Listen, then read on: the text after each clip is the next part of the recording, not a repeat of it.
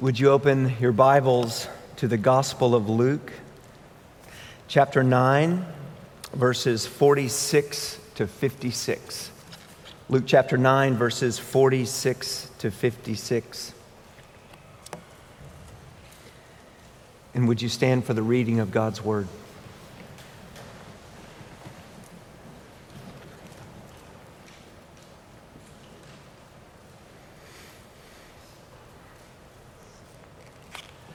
An argument arose among them as to which of them was the greatest.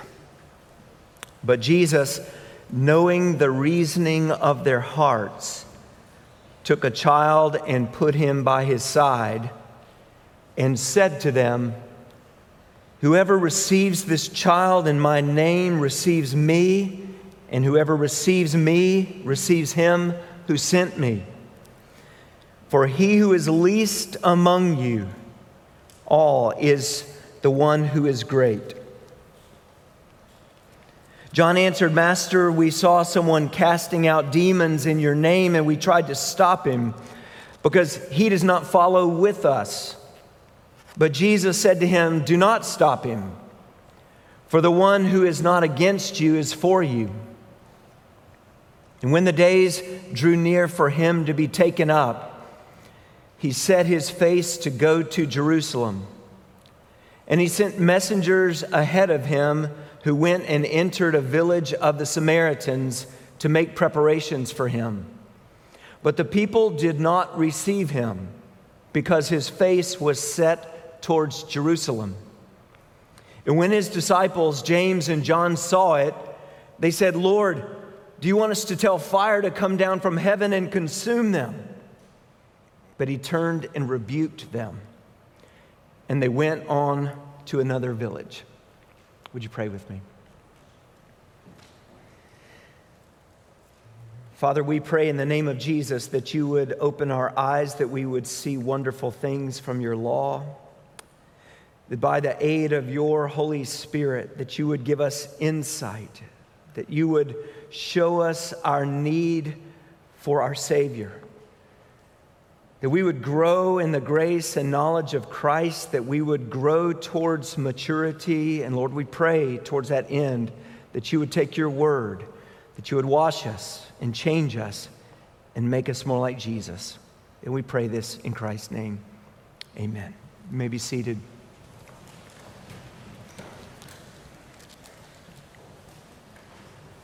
Well, first of all, I want to wish my lovely wife a happy birthday.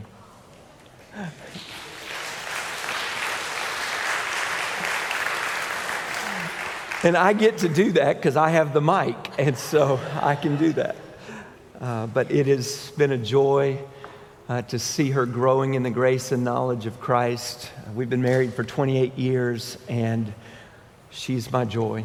And so it's my delight to wish her a happy birthday. The passage that we just read in the Gospel of Luke is really a turning point.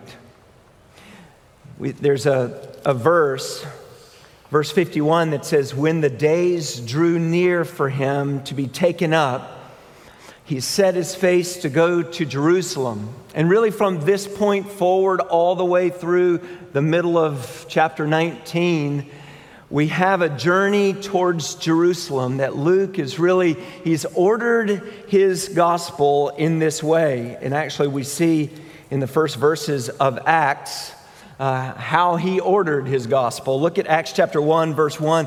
"In the first book, O Theophilus," speaking of the Gospel of Luke, "I have dealt with all that Jesus began to do and teach until the day when he was taken up, after he had given commands through the Holy Spirit to the apostles whom he had chosen." And really what we have is the first few chapters 1 and 2, is the coming of Christ. And chapters 3 through 9, verse 50, is the works of Christ, the miraculous, powerful deeds of Christ. And then in this long section right in the middle, verses 51 of chapter 9 all the way through the end of chapter 18, we have the teaching of Christ, which is right in the center of what Luke is doing, bringing to us the words of Christ before the end of the gospel, chapters 20 through 24, the death, resurrection, and ascension of Christ. Really the climax of the gospel right there. But in this passage, we're learning about maturing as followers of Jesus. There's several things that expose a lack of maturity in the 12, and Jesus teaches them. He uses an object lesson of a child because we are all to be growing in maturity, maturing as disciples of Jesus, becoming more like Christ. And in this passage, we see four things. Maturing as disciples of Jesus means this. Number one, growing in humility. Number two, growing in wisdom. Number three, growing in zeal. And number four, growing in mercy. Let's look first of all at verses 46 to 48. Maturing as disciples of Jesus means growing in humility. Verse 46 says, an argument arose or a dispute developed among them as to which of them was the greatest. But Jesus, knowing the reasoning of their hearts, took a child and put him by his side. Jesus, knowing the reasoning of their hearts, took a child and put him by his side. The word reasoning, and in verse 46, the word argument, is coming from the same Greek word. And behind these two words is the one word that means thought, reasoning, or opinion. And notice this, an opinion arose, or a reasoning arose, a thinking arose among the disciples, and the context shows us that this was an argumentative kind of thinking. A dispute arose among them. What were they thinking about? Well, Jesus knew their thoughts and knew the thoughts of their hearts. They were arguing about who was the greatest among them. Really, who was the MVP among the disciples? And really, this is kind of like middle school students or high school students arguing about who's the best on the team. Who's the greatest? Who's the most important? Who has the greatest position? Who does the coach like the best, think is the best? And it's interesting, they're coming down, or the three who were with Jesus on the Mount of Transfiguration, Peter, James, and John, are coming down, and they've just encountered the rest of the disciples who could not cast out a demon. Remember, they had all been given power and authority, and Matthew and Luke tell us that the reason that they couldn't cast out the demon was attributed to their lack of faith. Their lack of power was coming from their lack of faith, and their lack of faith was demonstrated in their prayerlessness. Jesus said that this cannot be cast out by anything but prayer. So coming right on the heels of that, a mountaintop experience and then a valley experience, the disciples are arguing, who's the best? Is it the three that were on the mountain who saw the glory of King Jesus?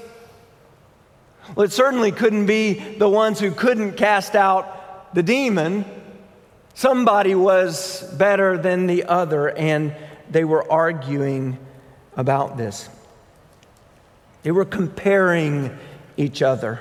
There was jealousy, pride, selfish ambition, and really this was related to ministry importance, ministry significance. In Romans chapter 12, the Apostle Paul deals with this, referring to gifts in the church. Verses 3-6, Paul says, "For by the grace given to me, I say to everyone among you not to think of himself more highly than he ought to think, but to think with sober judgment, each according to the measure of faith that God has assigned. For as in one body we have many members, the members do not all have the same function. So we, though many, are one body in Christ and individually members of one another. Having gifts that differ according to the grace given to us, let us use them." We all have the propensity to compare ourselves to others and to compare others to us, to look down on others, to not see the significance of others in Christ. We strive for recognition. We jockey for position. We long for importance. Ultimately, we're wanting the place of preeminence, which is reserved for Jesus Christ. James chapter 4, verses 1-12, James says, "What causes quarrels and what causes fights among you? Is it not this, that your passions are at war within you?" He attributes the fights and the quarrels to what's going on in the heart, the sins of the heart. We can't see each other's heart, but what comes out of the mouth and our actions and our words is proceeding from the heart. And we learn in this passage that Jesus sees their hearts. He knows what's happening in their hearts. He knows what they're disputing about and why they're disputing, because he sees their hearts. James continues in this line of thought. In verse 6, he says, "But he gives more grace. Therefore, it says, God opposes the proud, but gives grace to the humble." So there's a pride, a selfish ambition taking place in the heart that is manifested in quarrels and fights among believers. And James exhorts us to humble ourselves before the Lord, and he will exalt us. Disciples of Jesus must grow in humility, and Jesus is taking this opportunity, this quarrel, this fight about importance, recognition, position, to show them their need for humility, to grow in humility. So he took a child and he put the child beside him, which is a beautiful, beautiful place of honor. It's a picture. It's an object lesson for the disciples. And he said to them, "Whoever receives this child in my name receives me. And whoever receives me receives him who sent me." He places the child in the place of honor. And a child in this culture does not have any importance. They can't do anything for you. They can't advance your career. They can't bring you more honor in the culture. They're not important in that culture. And yet, Jesus shows the importance of the least of them. The world sees them as unimportant, and yet Jesus is showing them that even this child is important. And he says, "For he who is least among you all is the one who is great." Stop striving to be great in the world's eyes. Stop striving to be great in your eyes. Stop comparing yourselves to one another and rest in your identity in Christ. You belong to Christ. You are His and He is yours. And all the significance you could ever want or imagine is inherently in Jesus. You don't have to do anything. You don't have to prove anything. You don't have to impress anyone. Relax. Rest. The place of least importance is a great place to be. We need to grow in humility. And Jesus says, "For he who is least among you all is the one who is great." It's not about becoming great. That's not what he's talking about. You want to become great, then you need to humble yourself. That's not what he's saying. He's saying the reality is, he who is least among you all is the one who is great. And he places the child in a place of importance right beside him. And the implication is, this child is great. He doesn't offer anything to the world. He can't give anybody anything that they're after. He's the least, and he's great. And what a reminder it is, even thinking about church ministry. How our tendency is to think the person who's standing up in front of an adult class teaching, well, that's the person who's important. And yet the reality is, the place of honor in serving is right in the nursery. Is serving the ones who are least in the congregation. Whoever receives this child, whoever welcomes and cares for this child in my name receives me, and whoever receives me receives him who sent me. There's a significance to serving the least, caring for the least. The world thinks one thing about greatness, but Jesus says something completely different. So we've got to grow in humility as we mature as disciples of Jesus. Secondly, growing in wisdom. Look at verses 49 to 50. John answered, "Master, we saw someone casting out demons in your name, and we tried to stop him because he does not follow with us." Now, the implication is he does not follow with us as the 12. If you remember back in chapter 9, verse 1, "And he called the 12 together and gave them power and authority over all demons and to cure diseases. And he sent them out to proclaim the kingdom of God and to heal." But the disciples are recognizing that somebody is casting out demons and they're not among the 12. Jesus didn't give them permission.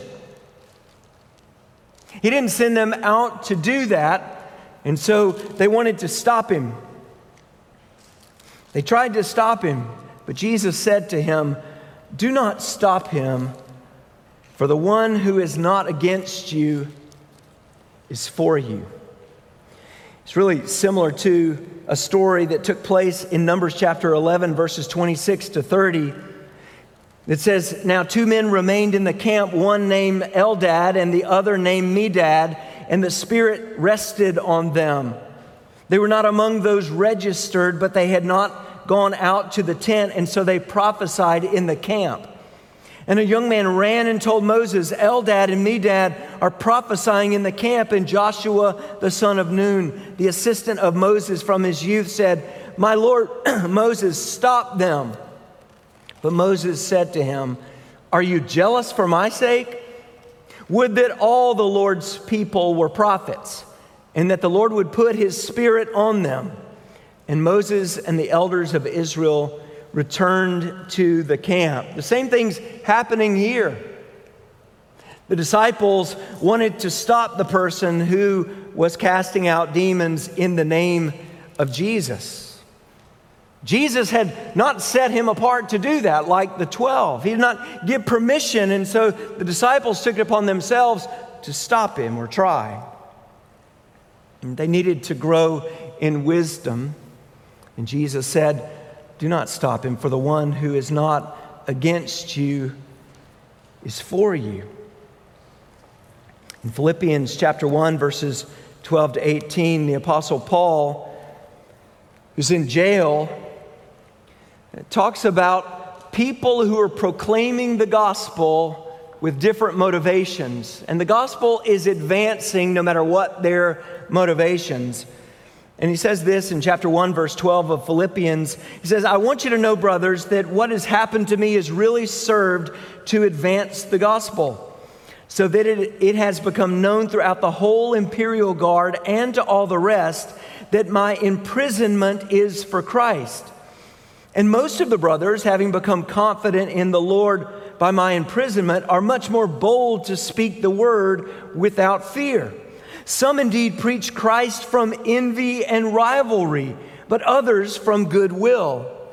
The latter do it out of love, knowing that I am put here for the defense of the gospel. The former proclaim Christ out of selfish ambition, not sincerely, but thinking to afflict me in my imprisonment.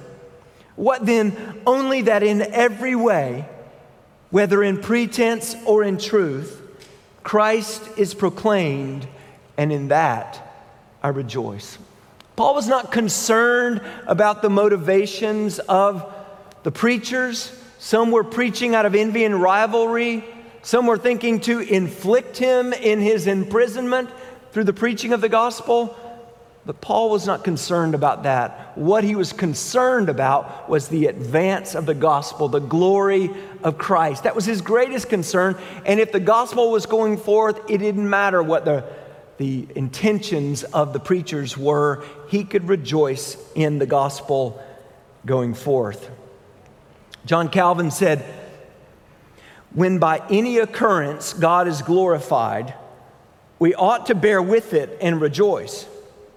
If the disciples had not been more devoted to their own glory than anxious and desirous to promote the glory of their master, they would not have been offended when they saw that glory heightened and enlarged in another direction.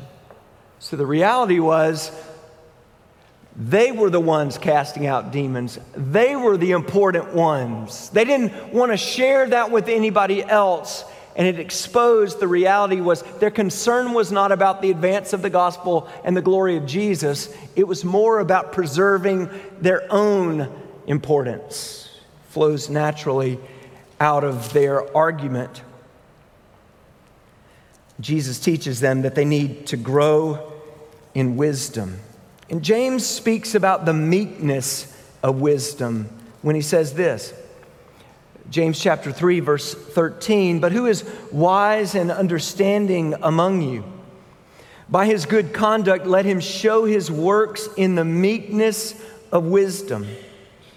But if you have bitter jealousy and selfish ambition in your hearts, do not boast and be false to the truth.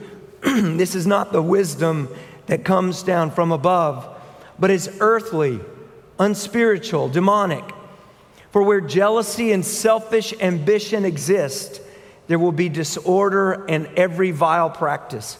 But the wisdom from above is first pure, then peaceable, gentle, open to reason, full of mercy and good fruits, impartial and sincere.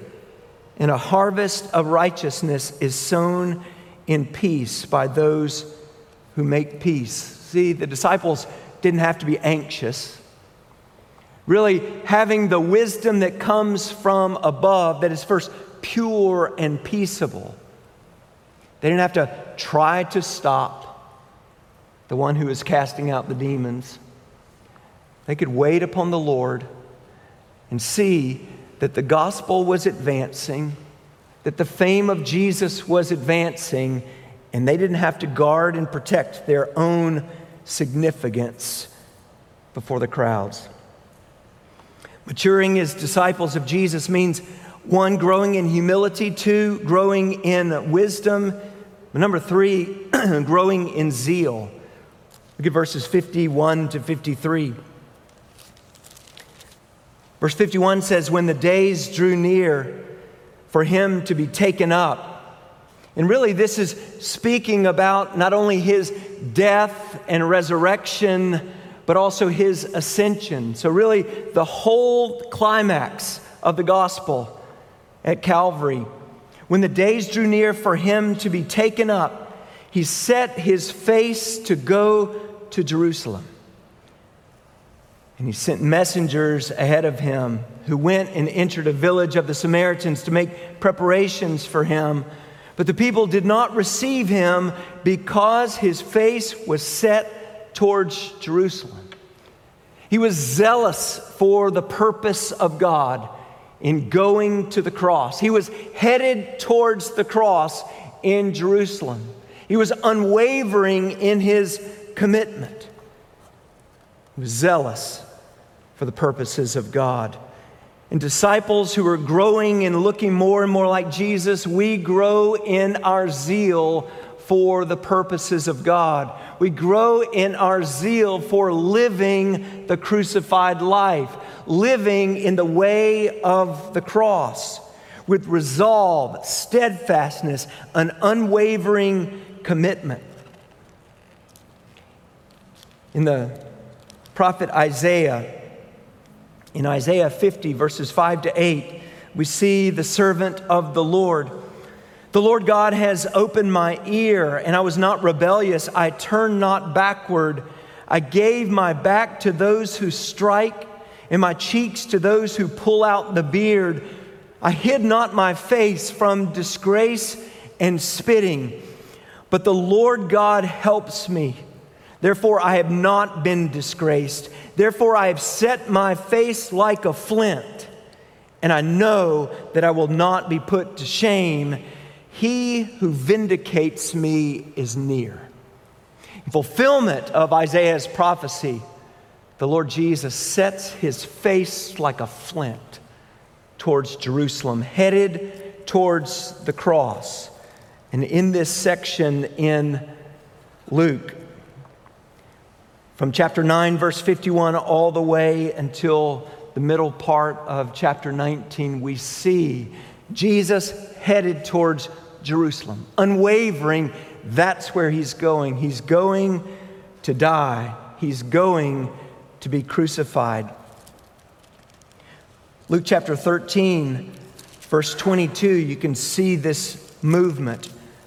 13, verse 22. He went on his way through towns and villages, teaching and journeying towards Jerusalem. 17, verse 11. On the way to Jerusalem, he was passing along between Samaria and Galilee. It's all on the way to Jerusalem. Chapter 18, verse 31. And taking the 12, he said to them, "See, we are going up to Jerusalem, and everything that is written about the Son of Man by the prophets will be accomplished. For he will be delivered over to the Gentiles, and will be mocked and shamefully treated and spit upon. And after flogging him, they will kill him, and on the third day he will rise." Everything will be accomplished that has been promised in the prophets, that the Christ would come, and that the Christ would deliver sinful people through his death and his resurrection, the once for all sacrifice for sinners. Jesus is headed towards Jerusalem. He's zealous for the purposes of God, and his followers grow in their zeal for the purposes of God. But finally, number 4, maturing disciples of Jesus are growing in mercy. Look at verses 54 to 56. And when his disciples, James and John, saw it, they said, "Lord, do you want us to tell fire to come down from heaven and consume them?" But he turned and rebuked them, and they went on to another village. The Samaritans met the disciples with hostility. They were in opposition to Jesus coming among them. Jesus was not welcome among them. And the disciples said, "Do you want us to call fire to come down from heaven and consume them, just like Elijah did back in 2 Kings chapter 1? Jesus rebuked them. He rebuked them for their lack of mercy. Remember what was said in Luke chapter 6? Jesus said in verse 35, "But love your enemies and do good and lend, expecting nothing in return, and your reward will be great, and you will be sons of the Most High. For he is kind to the ungrateful and the evil. Be merciful, even as your Father is merciful." They needed to grow in mercy. They had a lot of zeal, but they had a lack of mercy. They needed to grow in their patience, in their kindness toward their opponents. Those who were rejecting the message, those who were rejecting Christ, they were zealous. But Jesus was teaching them that they needed to be patient and they needed to be merciful. John Calvin says, "Frequently, too, it happens that the impure feelings of the flesh are mingled with our zeal, and that those who appear to be the keenest zealots for the glory of God are blinded by the private feelings of the flesh." And Jesus is dealing with the disciples and their private feelings of the flesh. From their arguing with one another, Jesus looks into their hearts and he knows their flesh. He knows their thoughts. He knows what's going on. He knows their sin.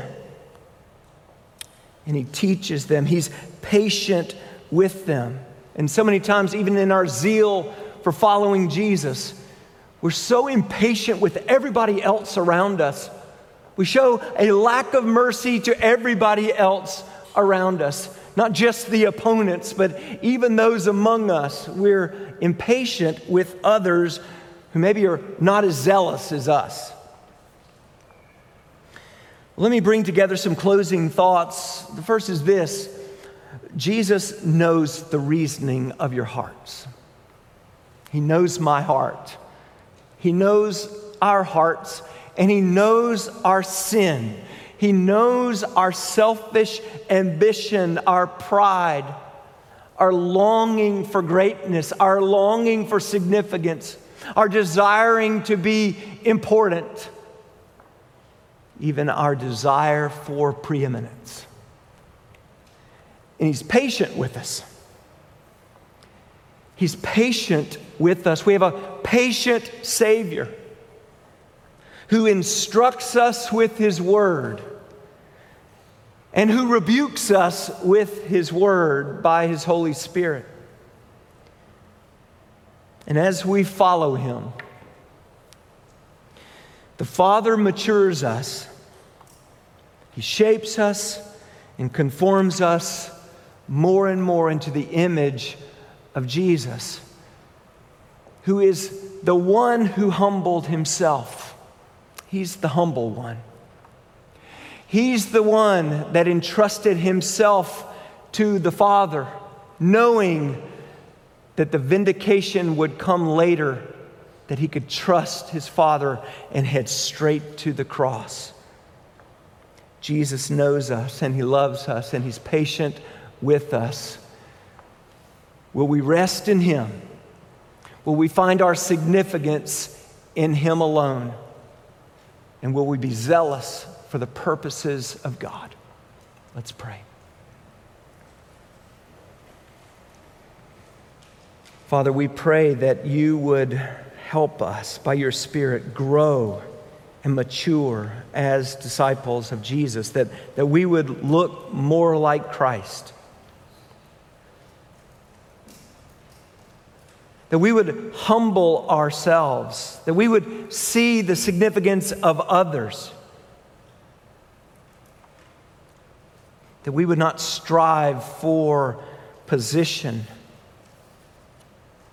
We would not strive for importance, but that we would just rest in Jesus. So help us, Lord, we pray. In Christ's name, amen.